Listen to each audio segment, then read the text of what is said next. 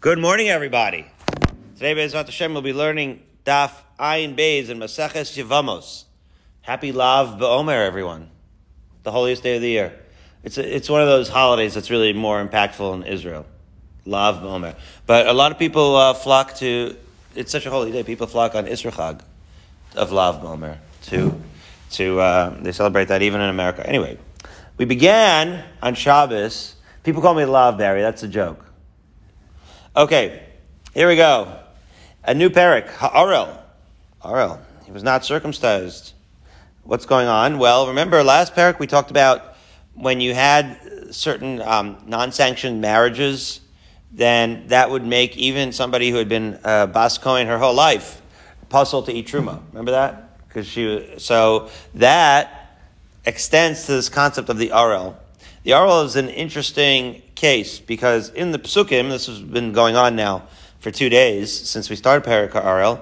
In the Psukim, it says that the Arel is Tameh, essentially, right? It equates Arel with Tumah.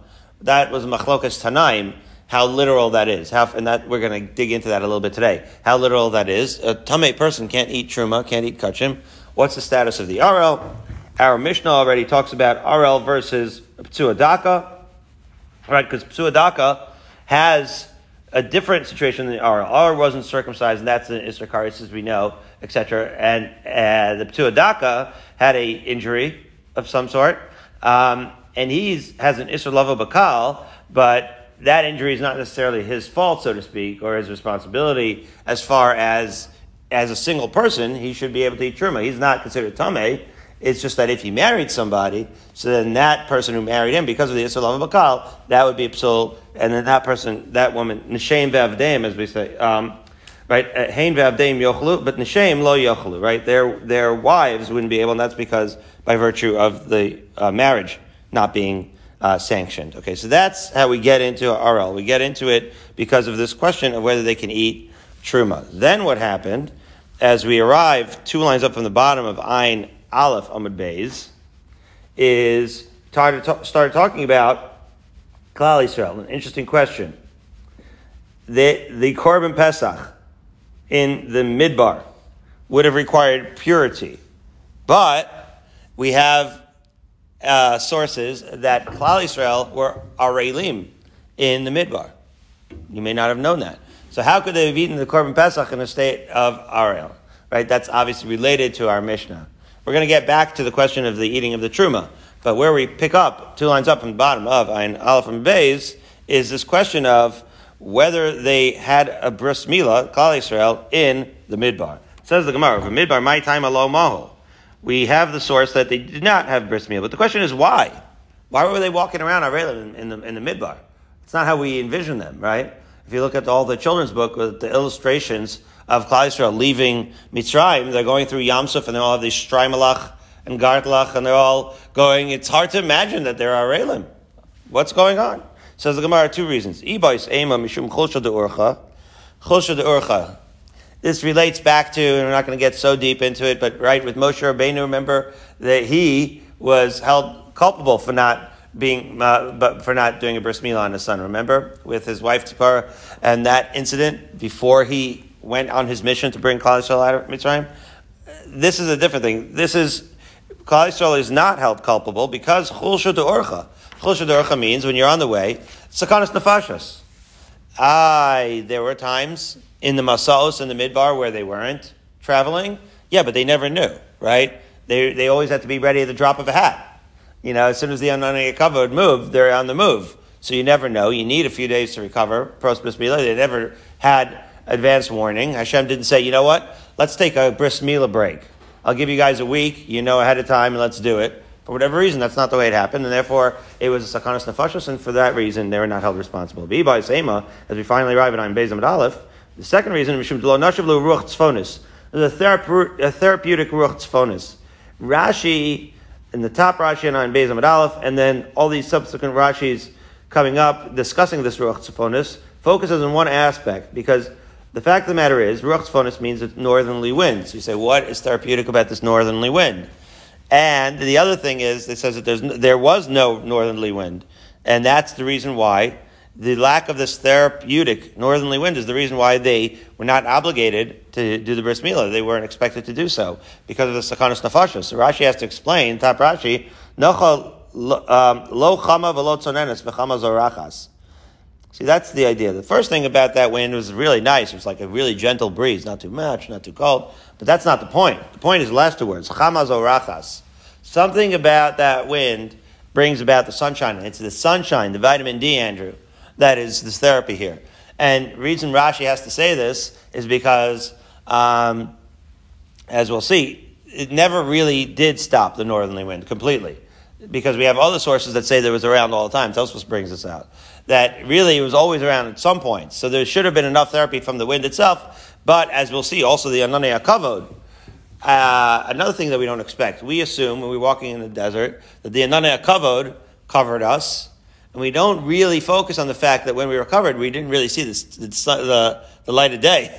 Like in prison, lahavdil, right? We didn't see the light of day for all those 40 years because we were covered by the Ananei HaKavod. Well, it is that very light of day that is healing. Of course, you could ask a lot of kashas on this, right? Hashem could have just created a scenario like built into the Ananei HaKavod. If we had everything else, we didn't need to, eat or have clothes or anything like that. Why is it that we were so susceptible and we didn't have any healing aspect to the Ananei HaKavod? Be that as it may, it's the therapeutic sun that wasn't there. So let's see it inside. Right?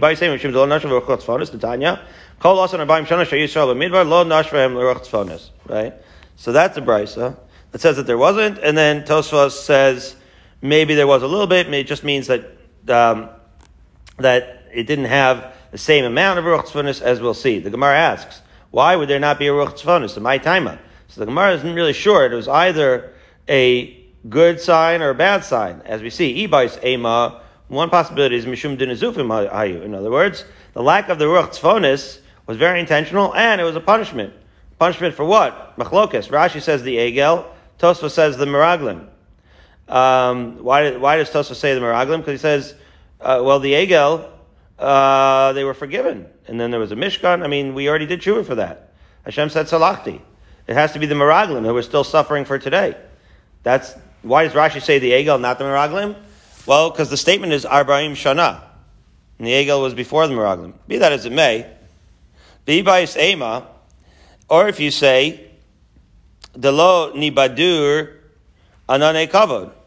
Right? So one reason is as a punishment. That's why there was no ruach tzfonis. The other possibility is that the ananei kavod the wind didn't blow in order so as to not blow away, because you know what wind does, it blows away clouds. Well, they didn't want the wind to blow away the Ananei HaKavod. Right, so this is where it gets weird, right, Andrew? I mean, Hashem could have made sturdy enough Ananei HaKavod, just like we make a sturdy enough sukkah that represents the Ananei HaKavod, that doesn't blow away in a Ruach Matsuya, in the northerly wind. The Ananei HaKavod shouldn't have to blow away either. So this is all obviously some sort of depth in here. You have to ask Birnbaum what the Ben Yoyada says about this. But be that as it may, Rashi even here doubles down. He says it's all about the healing of the sun. And the Ananei HaKavod did, in fact, block out the sun. Okay. So, and that actually answers it a little bit in a way, because it says, it's not that obviously Hashem could have created any scenario Hashem wanted to. It's just that in this particular case, because the Ananei HaKavod was such a noticeable presence in the Midbar, so that was sort of prioritized over having the sun, and the sun would have had the healing effect on the Milah, and since it was obscured, they did not do bris Milah during all those years. Fine. So Amar Papa, well, there's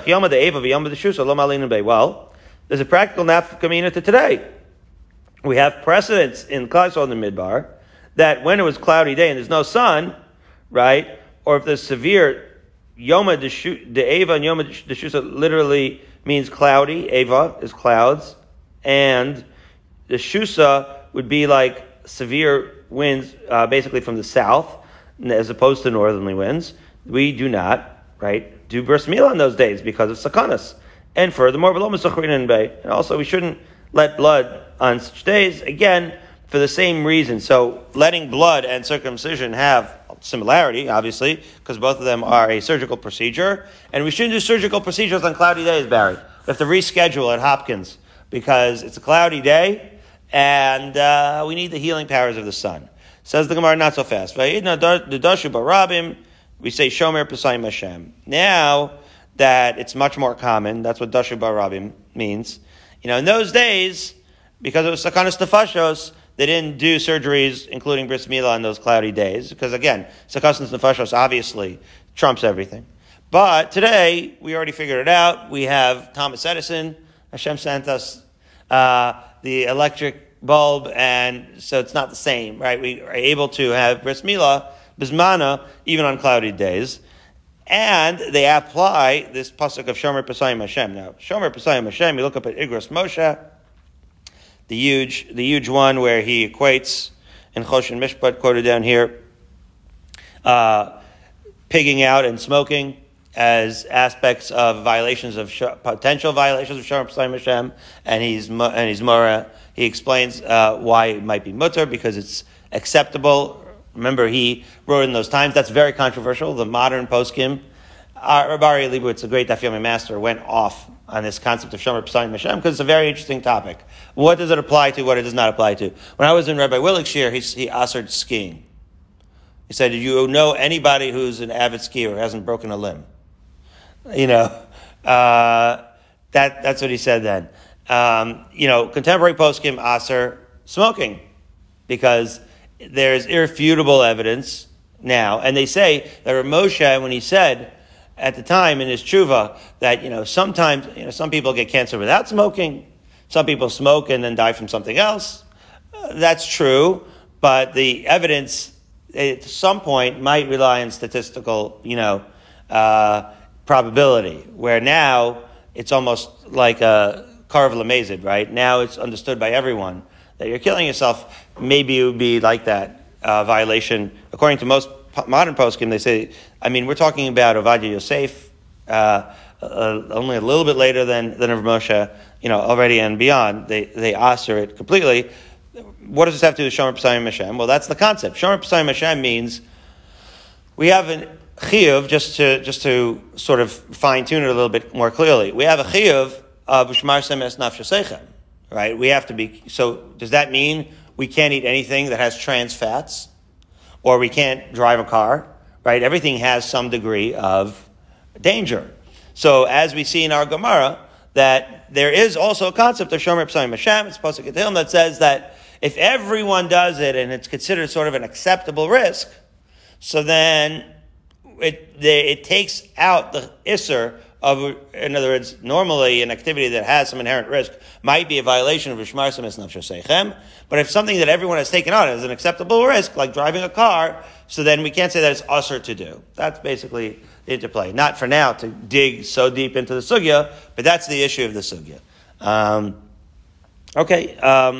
So a lot more to say on that, about that, but we're at 2.8 lines down, and we're going to say a related idea regarding to this 40 years. But I do think that there certainly is something in the balance. You know what? There was a lot of talk last year with the danger in Lag BaOmer. I don't know if you remember that, and we talked about it then too. Was the way Lag BaOmer structured in Meron, was that a violation of Shmar Semes Nafshasechem? In retrospect, and this year the way they're going to be doing it, is it going to be right? Do we say Shomer Pesayim Hashem or Shmar Semes Nafshasechem? And it was a very, very tremendous tragedy. And may all the neshamas who were taken there, those holy neshamas should have an aliyah. So we think about these types of things this time of year. It's going to be inexorably tied with Lag BaOmer going forward, because you have to always balance, right, Shomer Pesayim Hashem with Shmar Semes Nafshasechem. Okay. Further on, Taner Rabbanan. See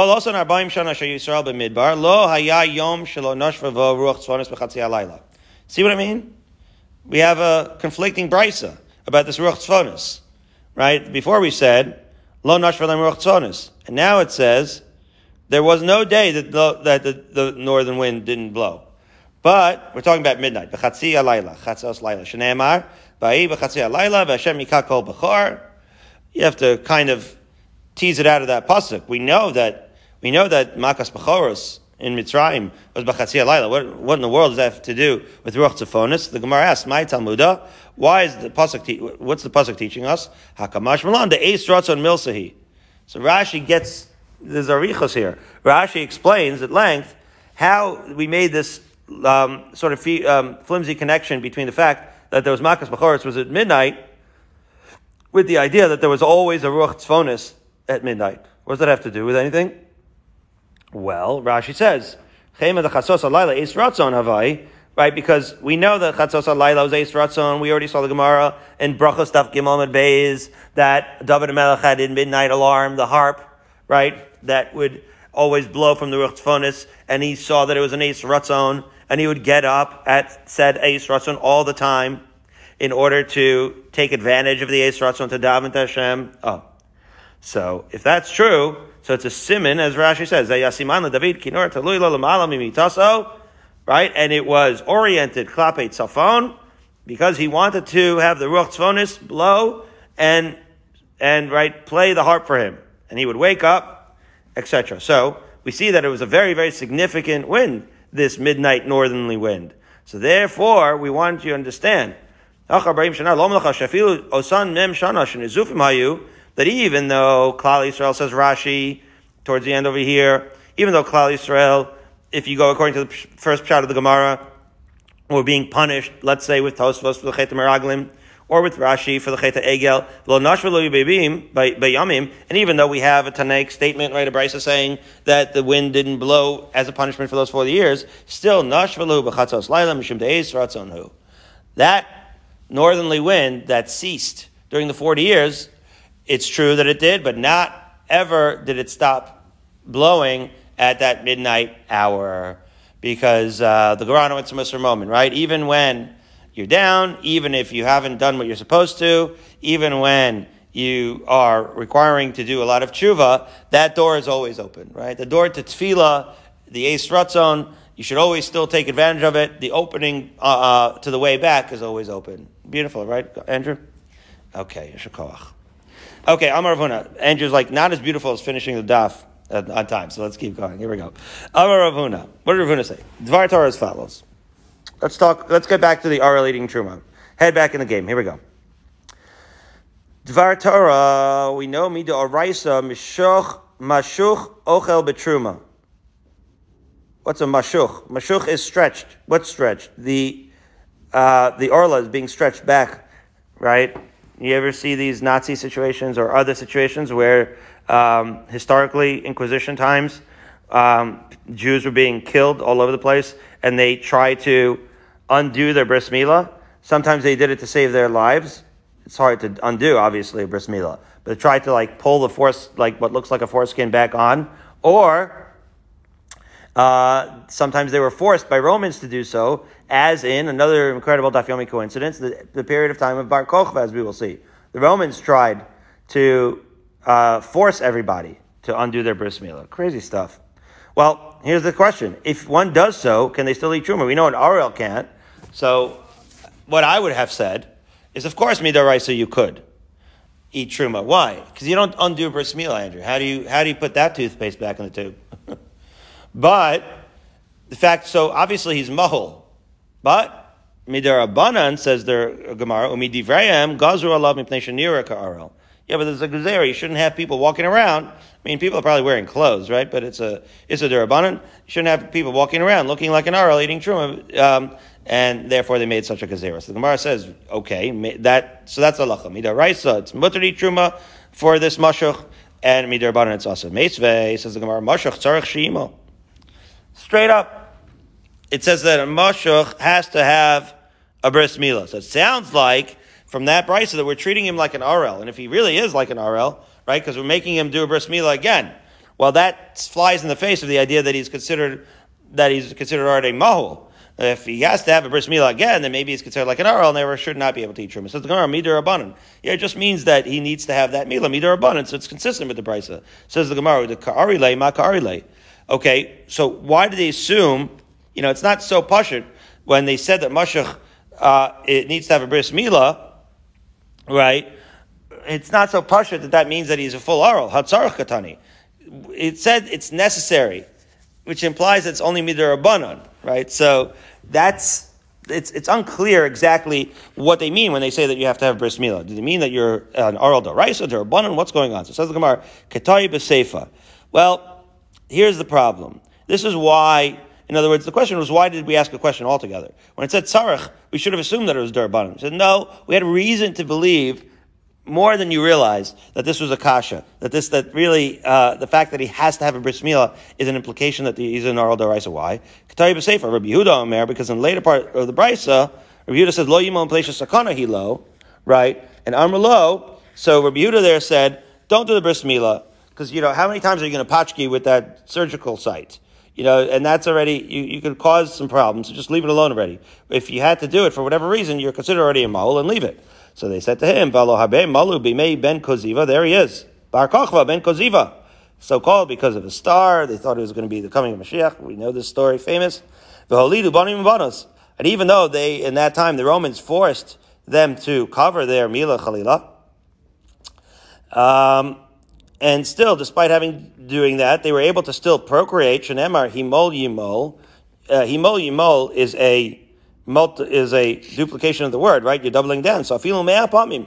So we say that the pasuk says it multiple times to teach you that even if you have to circumcise yourself hundreds of times, you should do it. V'omer SBC affair, and it says, right, that you violated my bris larabo sasam mashuch. In order to include in the psukim, right, that it's considered that was the Havamina. In other words, what Gemara is saying is that when the pasuk says keep doing it as many times as you need to, what the pasuk is implying is that if for whatever reason it's undone, that undoing might really matter. That might turn you back into an orel, and you have to do et brisiha, and it's considered brisiha fair.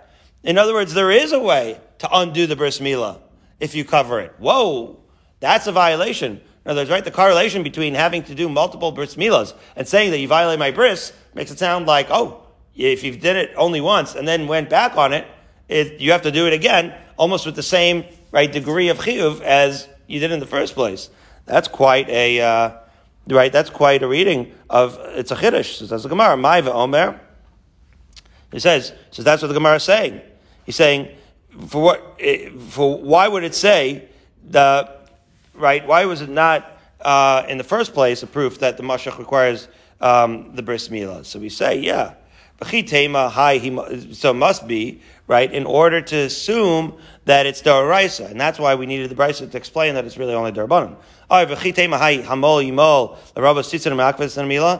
you know that himol yimol means that you have to do the bris milah multiple times if you undo it? Maybe it just means that if you did the bris milah and you left, some edges and tzitzin and shreds around it, that it's not considered a good bris milah, and you have to go back to just finish it up, make it more neat. Tashma es brisi hefer.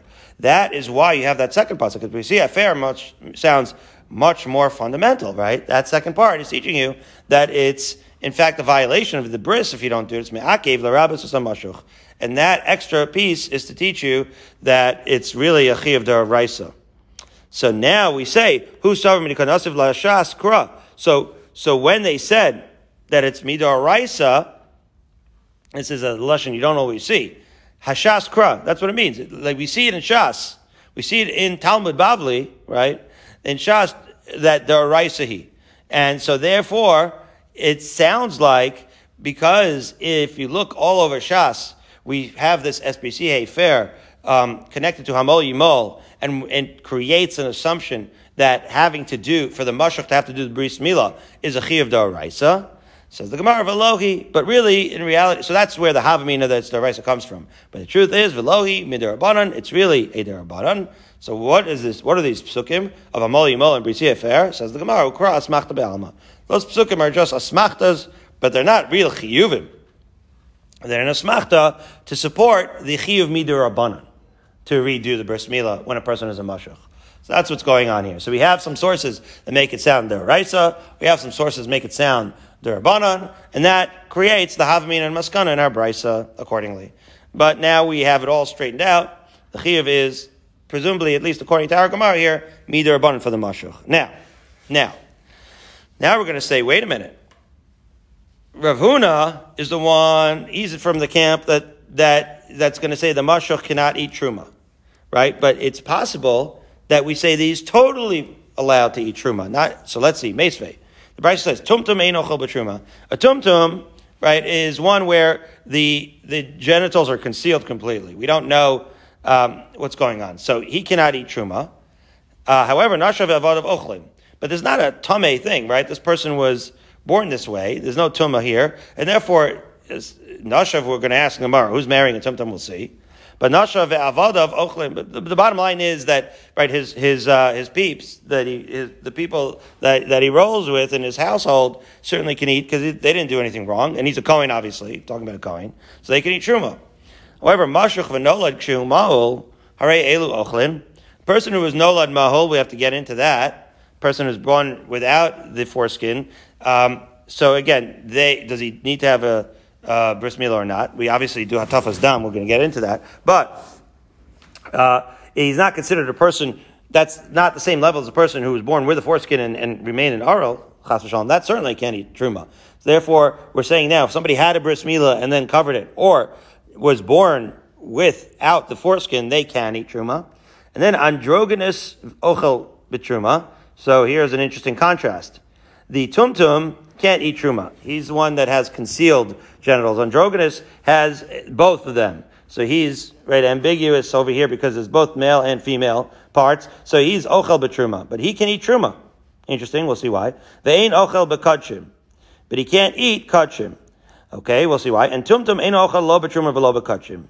Okay, and now we see that we're emphasizing that tumtum can't eat truma. One would say, well, kal v'chomer can't eat kachim, but we're emphasizing again, the androgynous can eat truma, the tumtum cannot. So what's going on? Katani mias, at any rate, says the Brisa, mashuch v'nolad kshu mal arei elu ochlin, right? And this is what we're saying to Rav Huna, that we said that when he's mashuch and he's nolad kshu mal, that he can eat it. That's what the Brisa just says. Tiyufta de Rav Huna. And that seems to be a tiyufta de Rav Huna, because why? The Brisa is saying when he's mashuch, he can eat. So why does Rav Huna say that a person who's a mashuch cannot eat? Says the Gemara tiyufta. Yeah, that really is a tiyufta. It sounds like it's connected to Rav Huna. Rav Huna says he can't eat.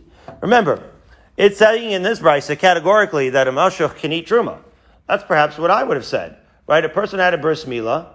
I wouldn't have been able to really issue. I would have said, ask your local Orthodox rabbi, because it sounds like Rav Huna says it's a gzeira derabanan. This brisa perhaps implies that there wasn't even a gzeira derabanan.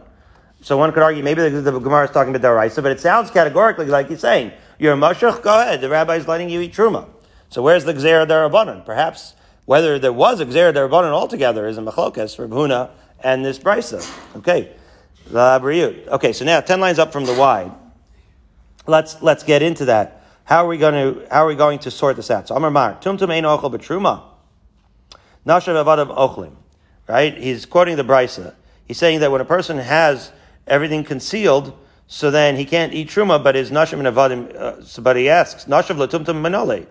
You know that who's marrying a tumtum? What's going on? What do you mean his wives? Says the Gemara, ileima the kaddish. Well, first of all, there's a couple of questions. One question is Karen Traub reading shidduchim to this tumtum? What is she reading to them? Girls or boys? Like, practically, how does this happen? That's just sort of like, who would marry them? But there's a more fundamental question. Is kiddushin to a tumtum considered kiddushin? Right? Because how do you know that it even works? Because how do you know what gender this individual is? Says the Gemara. Ilayim the Kaddish, if you're going to say that he was Makadosh or Tanya, well, there's a brisa that says Tumtum Shekidush Kiddush of Kiddushin. The brisa says the Kiddushin works. How? We'll see. Kaddish Kiddush of Kiddushin. Eimar Da'amar L'chumra. Yeah. So, in other words, you're going to say there is such a thing as a wife of a Tumtum, because if a Tumtum does, let's say Harei At Mekudeshet Li, so the Kiddushin should work. Why?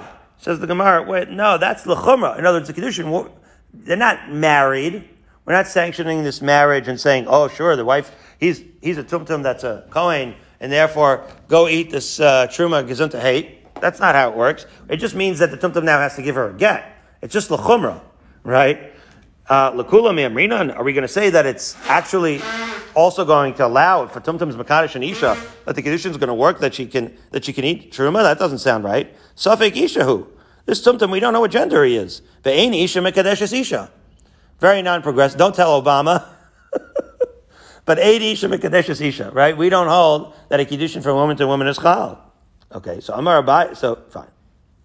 In other words, this idea that Nashav Evadav Ochlim is really, again, the statement is that any kinyan that a tumtum has, right? Again, we're not in the PC line right now, but this is, obviously this Gemara is pre-Obama, so if a tumtum can have a slave, and then that slave would, if he's a Kohen, if the tumtum's a Kohen, the slave would be able to eat Truma. How can a tumtum have a wife is another question.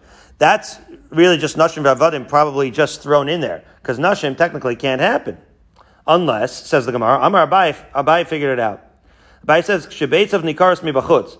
In other words, like this. He can't procreate. The genitals are concealed. But, the last toast was here, at An Beis Amud Aleph on the bottom here. You could tell that the gender. You could tell that it's a male. Well, it doesn't help you if he can't procreate, except for that it does. If he's a male, then even though he can't procreate, at least he can be Makadosh and Isha, because we know what gender he is. We see Simanim. Says Tosfos, V'yitomar, Akati eich machilas ishto, kevan de'eno ben bia lo avi chupas chuppah. So we say there is a chuppah that has to be chuppah or bia, right? How is this chuppah possible? Says the Gemara, says Tosfos rather, Yishlomar, the kevan de'roi likra, havi bar chuppah. Yeah, this is not necessarily a chuppah she'en or bia. This would be like, maybe one could argue like with a need, chuppahs nida also. It's a temporary thing potentially, right? Maybe he can get a surgery. We see that he's a male, right? We have evidence because we see that the genitals are out there. So just that it's physically, he would need to have some sort of surgery in order to enable him to procreate, but that surgery is potentially possible. Ooh, well, if so, then that's the answer. Okay. So it's a tumtum with respect to procreation, but with respect to everything else, we know that it's a male, and therefore that's the case. That's how the Kiddushin, and that's what the Bryce is referring to. So Rav Amar, my Nashav, Imo. Abaye said that's Beitz of Nikaros. That's the answer. Rava has another novel idea. Maybe it just means Nashav. It's just a Nashav Avadim, his ladies. Doesn't mean his wives. He's a tumtum. He doesn't have wives, but he has a mother. What is mother? How does that help? Says the Gemara, Imo? Pshita. What do you mean? He's a Ben Kahunim. He's a Ben Cohen. His dad's a Cohen, so his mom's is married to a Cohen. So why is a chiddush that she can eat truma? She was able to eat truma before he was ever born. Says the Gemara, no. Ma'u detema moilid machil sheinu moilid al machil. You might have thought that, again, remember when we said that a Bas Yisrael who marries a Cohen can eat truma. What if the Cohen dies? She can no longer eat truma. Unless she had a child. If she had a child, even if her husband Nebuch dies, she can continue to eat truma by virtue of her child. What if her child Nebuch was a tumtum? So now the child, you might have thought that since she had a child that can't procreate, maybe he does not enable her to eat truma. Kamash Malan, he does it even though the child that she had is a tumtum and her husband died, she could still continue to eat truma. That's what it means. Kamash Malan, she could still continue to eat truma. Fine. Now, last over here, first in line, Abaye is going to say like this, Tashma. We'll try to support this. Abaye, remember, he says, what's this Nashav Avadav? We know that he's a male. Abaye said it's his mother. So Tashma. Tumtum ein ochel lo b'truma lo b'kachim. So we have a brayse that says Tumtum can't eat truma or kachim. So bishlem ala Abaye. Abaye says that the reason, right, he says that when we mention Tumtum, he's talking about when we know that he's a male. Okay? So why is he not allowed to eat truma and kachim? That's what the brayse says. Well, I can understand Abaye. Tana Reisha Arel Vadai, V'Katani Sefer Suffolk Arel. Right? That we're learning something. In the beginning of the Brisa, we say that if he's definitely an Arel, right, that kind of tumtum certainly cannot eat truma. And then in the end, that's why we repeat it. Remember, we repeated the tumtum in the Brisa? So we understand, according to the Rava, why we would have two mentions of tumtum. Because one is the kind of tumtum that is really like an RL, and therefore he cannot eat truma. And then the chiddush is, right, that even a tumtum who's Beitz of Nikaros, as Abaye describes, he also can't eat truma, and that's why the Brisa doubled down. But according to Rava, it's talking about a tumtum where we don't have any knowledge of what he is in the first place. Why did we double down? So tumtum de seifa lameli. Why do we have to have the repetition of the halacha of the tumtum? Says the Gemara, my tumtum arel. So he says, well, tumtum, in the second case, I read that wrong. My tumtum arel. There you go. What does it mean? So the first case was talking about a tumtum, and the second case, when we said tumtum, we meant arel. Well, that does not really sound like Pasha Pshad. Anyway, the Gemara says, and beyond that, Hashta Safek Arel Achel. In both cases, remember, the Brisa says tumtum can't eat truma in the first case, and in the second case it says it again. So once you said in the first case that a Safek Arel can't eat, Vaday Arel Achel, we're going to say, why do we need to double down and say that a full-on Arel can't eat? It should be understood as a Kal V'chomer. So the Gemara says, no. So the Gemara, my time Ka'amar, ma tam Ka'amar. What's going on here is that the Brisa is explaining the rationale, which is to say, ma tam tumtum eino ochel b'truma. Why can a tumtum not eat truma? So in the beginning of the Brisa, we said that a tumtum can't eat truma. And then it says, what's the reason? Because he's potentially, again, if he's a male, he's an arel, right? And therefore he's a suffix arel. The arel ain't ochel lo b'truma v'lo b'kachim. And we know that an arel can't eat either truma or kachim, as mentioned in the seifa, and therefore it's the seifa explaining the reisha. Okay. So now we're back to Rav Huna, 3 lines up from the bottom. What does it mean that a mashuch can't eat truma midurabanan? So we're going to say lema ketanai. Perhaps the statement of Rav Huna, because remember, Rav Huna got knocked out by the Brisa. Rav Huna said that you can't eat midurabanan, and now we're saying by the Brisa that, and then we had a Brisa that says, right, that said otherwise. So we said that's a tiyufta. So which is it? So we said maybe that's the machlokas tanaim. It says mashach v'gershin itzkarek shu mahul bekatan shavar zmano ushar kol ani molim. What's the hemshech? Tzarich lahatif dam. Okay, so that Brisa says you need to do a toughest dam. So the Brisa is basically talking about cases where you have a gershin itzgayer, right, and he was already circumcised, or a katan, obviously if it's she'enu bizmana, or anybody who already had, right, who still need a bris milah for whatever reason, you have to do a bris milah. Even a mashach has to do a bris milah. So what does this mean? Leisuya mishiyesh lo shtei aralos. That may have meant that if a person has 2 bris milahs, then he has to continue. If he has 2 foreskins, rather, he has to do 2. He has to take them both off. Okay, let's just continue with the Brisa. The Brisa then continues to say, "Eni nimol mel b'yom." Bris milah is only done during the day. Rabbi Elazar ben Shimon omer bizmano, and Rabbi Elazar ben Shimon says no, that's only on the 8th day. That eni nimol mel b'yom, as we turn time days on days. Only on the 8th day eni nimol mel b'yom. Shelo bizmano nimol b'yom v'alayla. But if you have a bris milah shelo bizmana, so then already, as soon as the baby is healthy enough, let's say, to do it, if it's, let's say, the 11th day, do it right away, even at night. So Gemara says, maybe that's exactly the machlokes here. My love b'av kamiflagi. What's the machlokes? The marsav mashach d'oraisa. Now there's a Tanakama who says, right, that you need to have the bris milah during the day, right? That's the machlokes, right? Do you do it during the day or during the day at night? Fascinating. Everybody agrees, Barry, that a bris milah during the bismana is during the day. Like Avram Avinu, right? That's how you do it. During the day. Everybody agrees that. The question is, if what you're doing is like a medical procedure, not a doraisa, actual mitzvah bris milah, but like a medical procedure that you have to just finish it off because you came in, right, with some sort of previous history, so then of course it doesn't matter when you do it. That we can understand.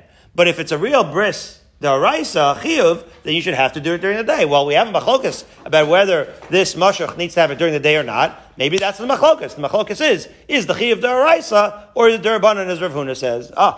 Right? So there's Marsav mashach d'oraisa. That's the Tanakama. Umar Savar and Rabbi Elazar Shimon, who says that you could do it day or night when it's shelo bizmana, and then that's the fact that has anything to do with the mashach is talking that it's d'rabanan. So the Gemara, Tisbara, do you really think that's the machlokas? Katan shavas mano mi kalaman d'amar d'rabanan. Right? Who says that, don't forget, mashach is not the only category here. We also have a katan shavas mano. You're going to say that a bris milah on a boy who was jaundiced and now is getting a bris milah on the 10th day, you're going to say that's a d'rabanan? Of course not. That's counterintuitive. We always know that we assume that that's d'oraisa. So that can't be. No. Everybody holds that the mashach is d'rabanan. So what's going on here? What's the equivalence in the brisa? The katan shavar is mana d'oraisa, and everyone agrees that the katan shavar is mana d'oraisa. So therefore, why are they grouped in the same case in the brisa? Like this, because the machlokas is totally about a different thing. Mar savar darshinan uvayom, Mar savar lo darshinan uvayom.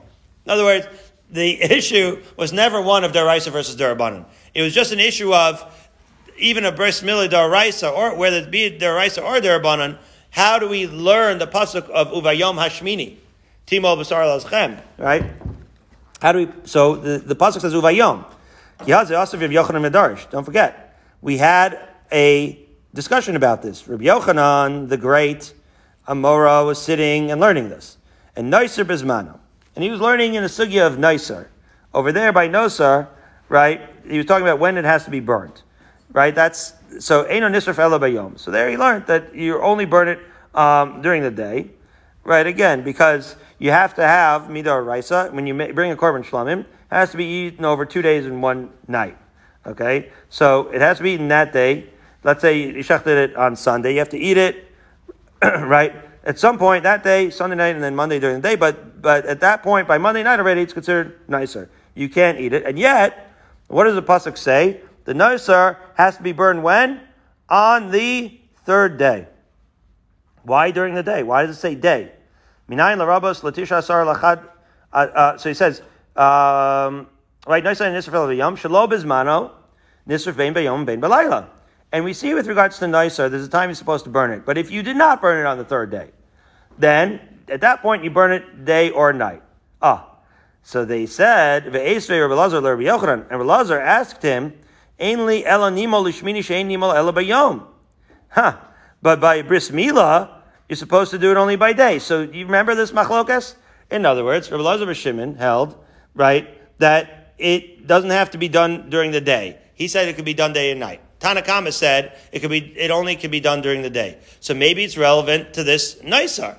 Just like a bris milah, shalom bismana, can be done, right? Just like a Naisar, shalom bismana, could be burned during the night. Maybe a bris milah, shalom bismana, could be performed at night as well. Talmud lo. So we say, minayin l'rabos l'shishar asar le'achad asar l'shnei masar, right? So we say so that's what we said. Again, ve'esrei Rabbi Lazar l'Rabbi Yochanan, ein li ela nimo l'shmili she'ein nimo ela b'yom. We have the bris milah, and we say that should be done during the day. So minayin l'rabos, how do we know that if it's day 9, day 10, day 11, l'shnei masar, how do we know that too is only done by day? Talmud Omar uvayom. The extra uvayom teaches you that whenever you do bris milah, even shalom bisman, it has to be done during the day. Let's say you weren't darsh the vav of ubayom, right? So vav vehei darish. In noisar, by the way, it says veha noisar. Uvayom is just one vav. By noisar, it says veha noisar. So that veha noisar, that should certainly agree. So what happens is that Rabbi Lazar ben Padas, they're all going to agree with Yochanan that noisar for sure can only be done during the day. So therefore, it can't be compared. So therefore, you could still have a machlokas by bris milah whether it has to be done during the day, even though there is no such machlokas by noisar. So ishtik. This was the discussion that Rabbi Yochanan had, and Basar de Nafak, and Rabbi Lazar and Rabbi Yochanan was very, very impressed. He was silent and he was dumbfounded, his mouth gaping wide open, impressed by this drasha. So then after Rabbi Lazar left, Amalei Rabbi Yochanan Rish Lakish. So Rabbi Yochanan's buddy was who? Rish Lakish was Chavrusa, right? And he said to him, Ra'isi leben Padas, Yoshev Dorish Kemoshim Pi Agvura. Did you see that Rabbi Lazar ben Padas? He was his Talmud. He was Rabbi Yochanan's Talmud. Rabbi Yochanan was like the Gadol Ador. And he couldn't believe how erudite and astute his Talmud was. That he was able to tease out this drasha and understand the difference between Naisar and Bris Milah. Wow. Amar Levi Shlakish, Didehi? I mean, no offense, but that wasn't his own Torah. He didn't figure that on his own. Mas Nisahi. This is the Brisa. Hey Chatanale. And Rav Yochanan asked him, what do you mean? It's a Brisa? I never heard of this Brisa. So Rish Lakish said, B'Taras Kahanim. Look at the Taras Kahanim. The Taras Kahanim has this Brisa. Rav Yochanan said, wow. The Taras Kahanim has this Brisa and Rav Yochanan missed it. So what did he do? Garano, it's a Musar moment. Nafak Tanya B'Slasa Yomei. He picked up the Taras Kahanim and didn't put it down for 3 days, pulled 3 all-nighters in a row, and read the whole thing, and then V'Savar B'Slasa Yarchei. And then spent 3 months digging deeper and deeper and deeper, 1,000 times, till he got it down. Never going to catch him on a Taras Kahanim again. I guarantee you that, Andrew. Okay. So Amar Rav Elazar, Aral Shehiza. Let's get back to this. Now, we said, an arel with truma. Now, what about an arel with regards to mei chatas? That's what hizah, right? Hizah is the sprinkling of the mei chatas. Can an arel perform it? Well, hazah so kshera. He can, says Rabbi Elazar. Why? Midid dehava atvul yom. Because he's like a tvul yom, as we learned in the beginning of Seches Yuma. She'afal pi she'aser b'truma kasher b'para. Remember, we said he can't eat truma, but he certainly can. Don't remember the Tzedukim didn't hold like this, so the Rabbanan purposely turned this this kohen shasar fetapara into a tvul yom to demonstrate that he can do the hazah. Whoa, mal tvul yom shekain mutter b'maiser. We say, well, you can't compare. Tvul yom can eat maiser. Sheni, right? That can't be said of an arel, certainly. It's also for an arel to eat ma'aser sheni. So the Gemara says, wait a minute. Atu anan la'achila kamina. We're not talking about eating. Anan la'negia kamina. We're just saying, can you touch it? Can you touch, right, the hazah? Okay. So we say like this, the efer para. Umat tvul yom she'aser b'negia the truma mutter b'para, and a tvul yom can't touch the truma, but because he's going to make a tummy, but he can eat, but he can touch the participate in the paraduma. The Efer Paraduma, so Arel Shemutter B'Negia, certainly an Arel, even though he can't eat the Truma, he certainly can touch it, he's not considered Tameh. Eno Din Shemutter B'Para, so certainly he should be able to, do the Hazah. So we say, and we also have support from Bryce, Tanya Machi, Arel Shehizah, Hazah So Kshera. Right? An Arel that is sprinkles, that's a kosher Hazah. Umaisa Hayav Echshir Chacham Hazah. So Chachamim, in fact, were allowed his Hazah, and we say, and then we have a Bryce, however, that says, let's see, we have a couple of minutes. Meisvei tumtum shekidesh. Let's say tumtum was mekadesh the mechatas. So as Rashi says, she'ir of efer b'mayim. He's the one that mixed it. He mixed the crystallite over there. Kiddusho pasul. So we say that is pasul mipnei shu safek arel. Well, if a tumtum can't do it, so then how can an arel do it? Arel pasul lekadesh. So, and we say in that brisa that certainly an arel is pasul lekadesh. Androgynous shekidesh kiddusho kasher. So an arel can't mix the mei-para. The androgynous can. Rabbi Yehuda Omer, androgynous shekidesh kiddusha psulim. That even an androgynous cannot. Because we know that a woman, androgynous is ambiguous, and we don't know what that is, non-binary, and therefore, and since one of those possibilities is a woman, we know the woman can't do it, so we don't say that he can mix the efer par. Katani miyar. Anyways, arel v'safek arel pasul mikadosh. Well, everybody agrees that an arel safek arel can't do it. So what gives? Can an arel mix the mei par or duma or not? So Rabbi Yosef, hi tana debei Rabbi Kivahu, debei le arel katame. Well, as we know famously, Rabbi Akiva equated an arel with a tameh, and therefore this price that we just quoted is a reflection of that, and there, certainly a tameh cannot mix the paraduma. The Tanya, Rabbi Akiva, Omer, Ish larobas arel. He learns it from the Aron, right? Ish, who is a mitzorah, a zav, can't eat from truma, and therefore, why does it say Ish twice? Because Rabbi Akiva holds larabas es ha-arel. So we'll pick up tomorrow where Rava, with Amar Rava, to challenge that. Incidentally, that's where Rabbi Leibowitz picked up. So I feel pretty good about myself, about 10 lines up from the bottom of Ayin Beis, Amud Beis.